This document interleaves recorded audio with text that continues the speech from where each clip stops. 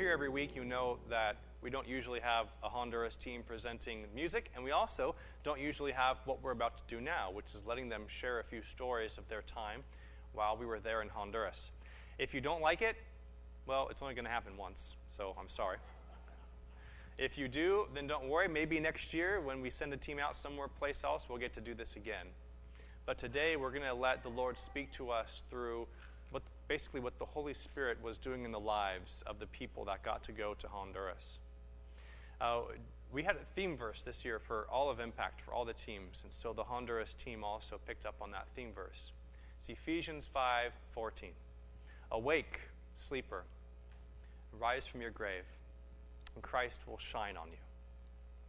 As you go through life, and I think the older we get, I think the more we realize that we don't know. The more we realize we don't know, also the more we realize that there's certain brokenness, there's certain pain in this world that's unavoidable. Perhaps when you're younger, you have illusions that you're going to be invincible and that nothing bad will ever happen. I think the older we get, the more we realize that we are in deep need of someone to call and come to us and call us out of the brokenness, that can call us into a life that even can surpass death.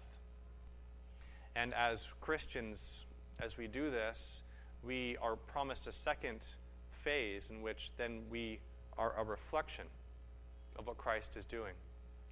We become something like the moon, as the sun reflects light as the moon reflects light from the sun. We too, as Christians, as we're called to life, it says Christ will shine on you, and that will be a visible expression for other people who are still deep in their graves and living life without the hope and the promise that they can thrive, both now and forevermore, even amidst the brokenness.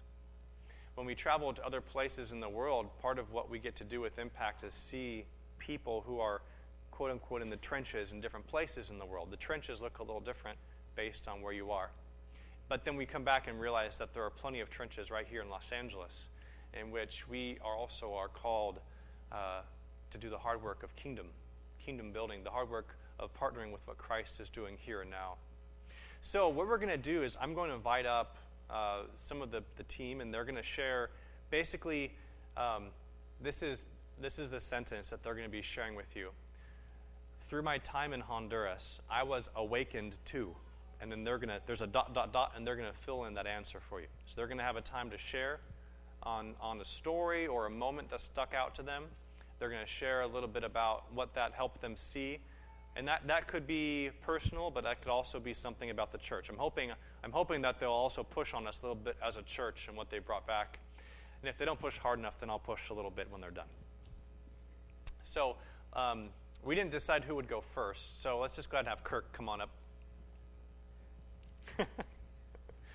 We'll have Kirk come up, and we'll give you the mic here, Kirk. And again, the question I asked each of them was, through your time in Honduras, give me one of the major ways that you were awakened. What were you awakened to? And so, Kirk, this is your answer, and we have a mic that might be working. There you go. Sorry. Thanks. My ... is I learned about living simply in community. The people of Honduras, just example after example. One of the ones that I think struck both Patty and myself was we went and visited Doña Santana, who lives a good half an hour walk away from the closest road. She travels that twice a day. She's 86. She lives in a house that's probably a quarter or a fifth the size of the stage. There's not much to it. When we walked up, she had a lot of wood, presumably that kept her warm in the night. There was essentially open air, no windows. There was gaps in the between the roof and the whatnot. But she had not much decorating her wall except a certificate that said, "This is when I was baptized in the church." And for me, that was the living simply part. She lived an extremely simple life, but her life was dedicated to Christ. And she was faithful coming to church. She was always one of the first people there, getting there. But for me, it was just, that was part of the Living Simply. It was just an example. And for us, I think for Patty and I, we've started to go home and it's like, go and try and do this again, is just to cut out remembering everything, to disciple everyone into Christ. Is this thing that we have in our home that we're storing, does it have to do something with discipling people into Christ or with running our household, or is it just junk? And if it's just junk, then get rid of it. Give it to somebody who can use it, sell it, whatever we need to do with it. In community, for me, probably the one that just made it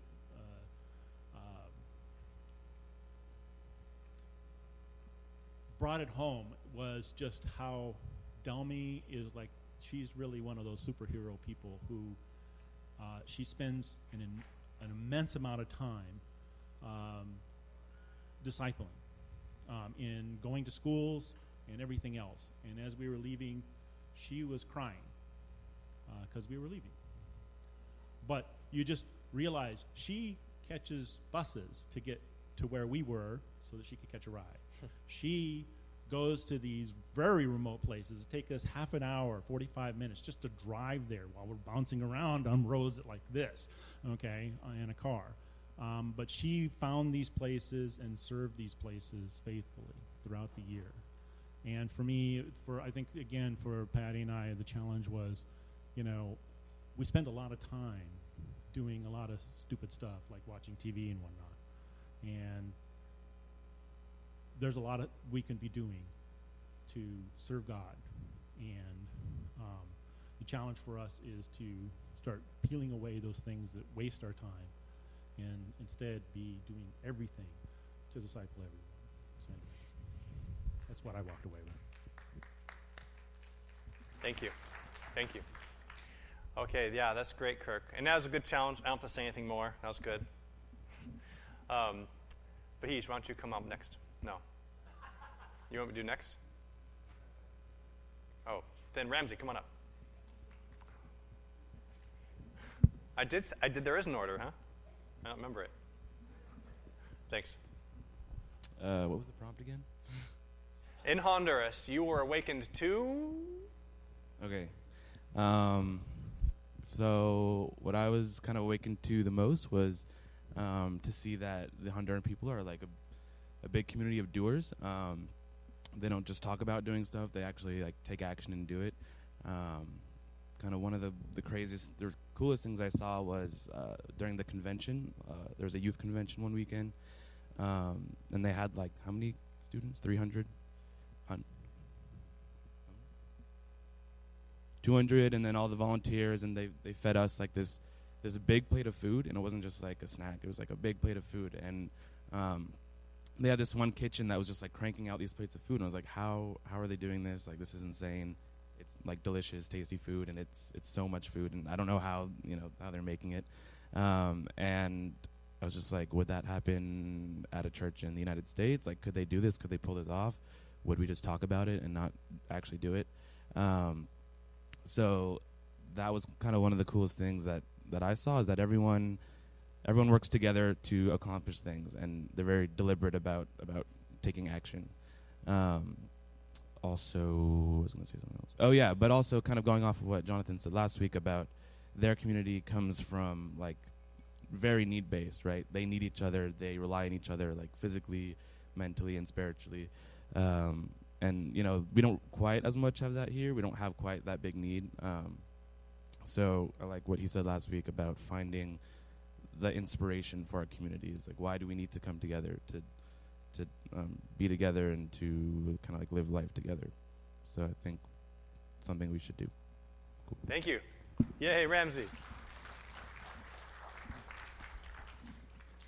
Yeah, as we were talking about this a couple of days ago, it really struck me that he had made a great point as we were talking, that no matter what we're going to do moving forward as a church, I think it only happens if, like you see in other places, everybody understands a certain amount of internal initiative or internal motivation to do it together.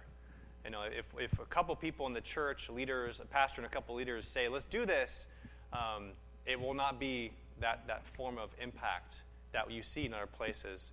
It's different when everybody else is more asking how to fit in and where they can fit in rather than just a few people doing it. So thank you for sharing that. Okay, so Patty, why don't you come on up? And Madison, why don't you come up too? You can go and then pass it off to Madison. Okay. Kirk stole just a little bit of my thunder, but my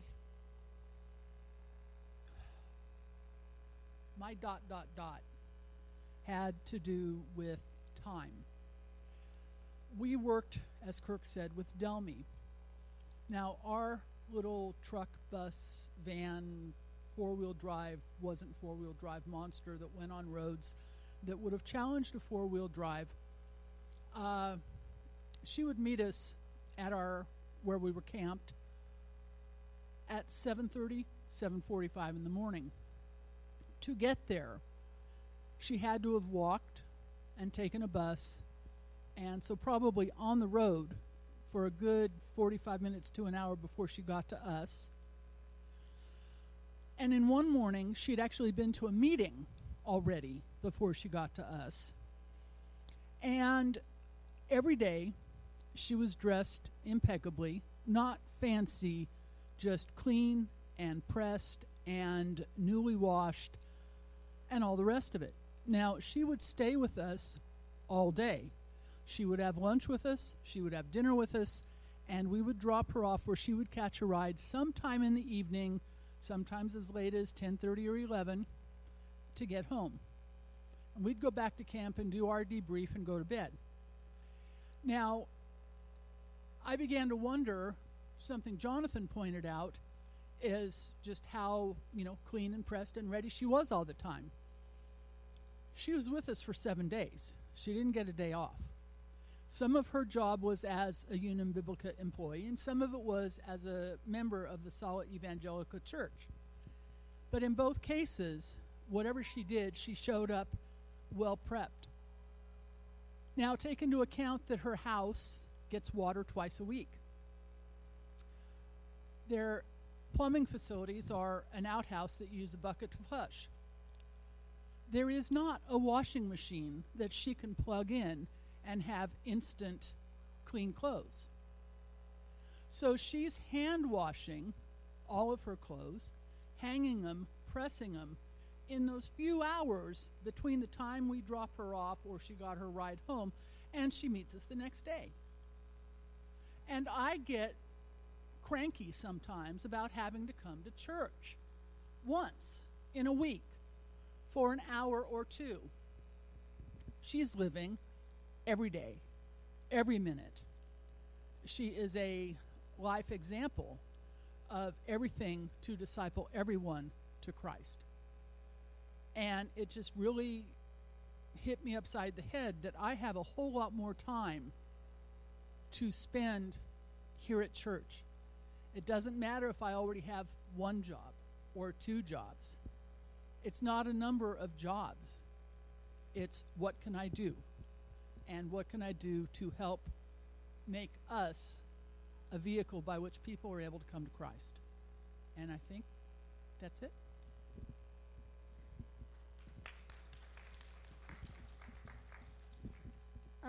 My ...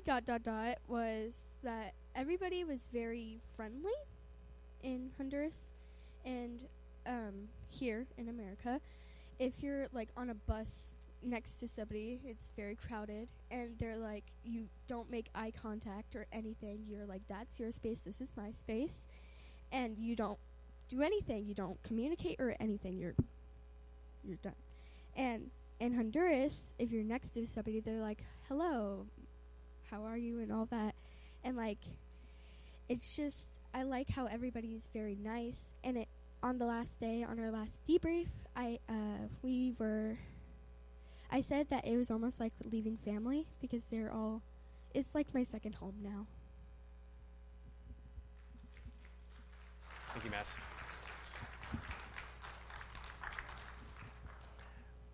All right, now you're the last one. No more excuses.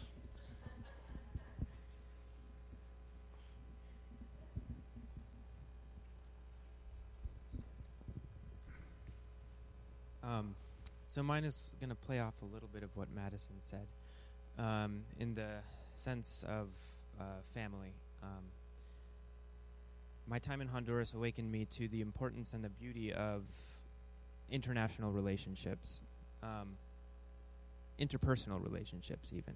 We don't have to go as far as Honduras to be together and to help each other and to love each other through Christ. And the most powerful moment that sort of got me thinking about that was Jonathan and Christy's relationship with a little girl named Stephanie. This little girl, her mom died in February of a weird disease, something like lupus, I think is what they were calling it. And, I mean, we all know that Jonathan and Christy have spent a lot of time in Honduras. They lived there for a year and 3 months. And in that time, they formed this relationship with this woman. And that relationship has carried on to her daughter. And it's like going to see their niece, or basically like another one of their kids.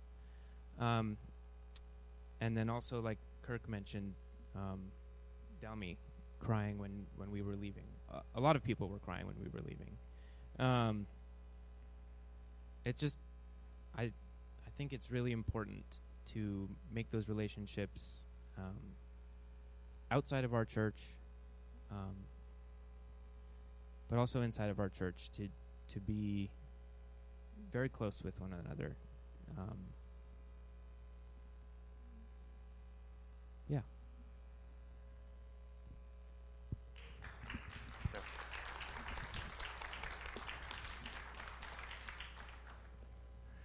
So I'm going to pray now that something that you've heard this morning.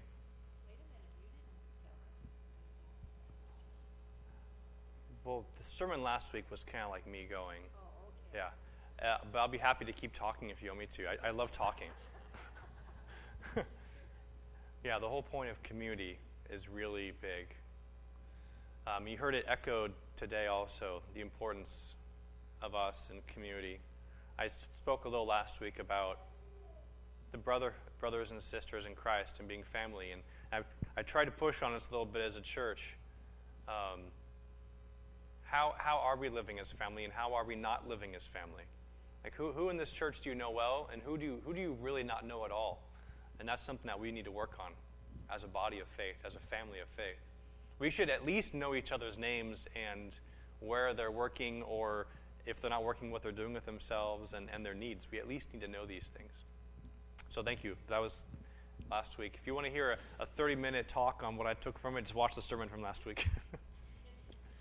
So what we're going to do now is I want to pray as we enter into our self-offering. I want to pray, and we're going to give a space for anything that you've heard today, that at least one thing that you've heard would kind of like sink into your brain a little bit. And my prayer will be that it haunts you a little bit in the next couple of days. Kind of like with the Christmas Carol, when Ebenezer needs to have a few spirits come and kind of push him a little bit. My prayer is that you'll be haunted a little bit in the next few days with the experience that your friends here from the church were able to have in Honduras, and how the Spirit is working on them, and so through them, us. Let's pray. Lord, we give you thanks for the journey that you put this team on, and all that you were able to awaken them to see. And we hear of this time being something that is changing them individually, but we don't want that just to sit there. We want to be changed as a community of faith. We want to grow as a community of faith, and we want to be able to look back and say that we see sprouts of new life coming on the tree of this church, in the form of new community, in the form of living with less clutter, so that we can be serving you a little tighter, in the form of realizing that we have people all around the world that we should be calling brothers and sisters, not pushing them away or pushing them down. So Lord, we ask now that your Holy Spirit would give us at least one nugget, at least one thought, at least one image from this morning, so that as we continue on these next couple of days, we'll continue to ponder and think about what it is you're calling us to do and be as a community of faith, as Canoga Park Press. And Lord, I want to finish by continuing to pray for people that you're calling to be a part of this community of faith.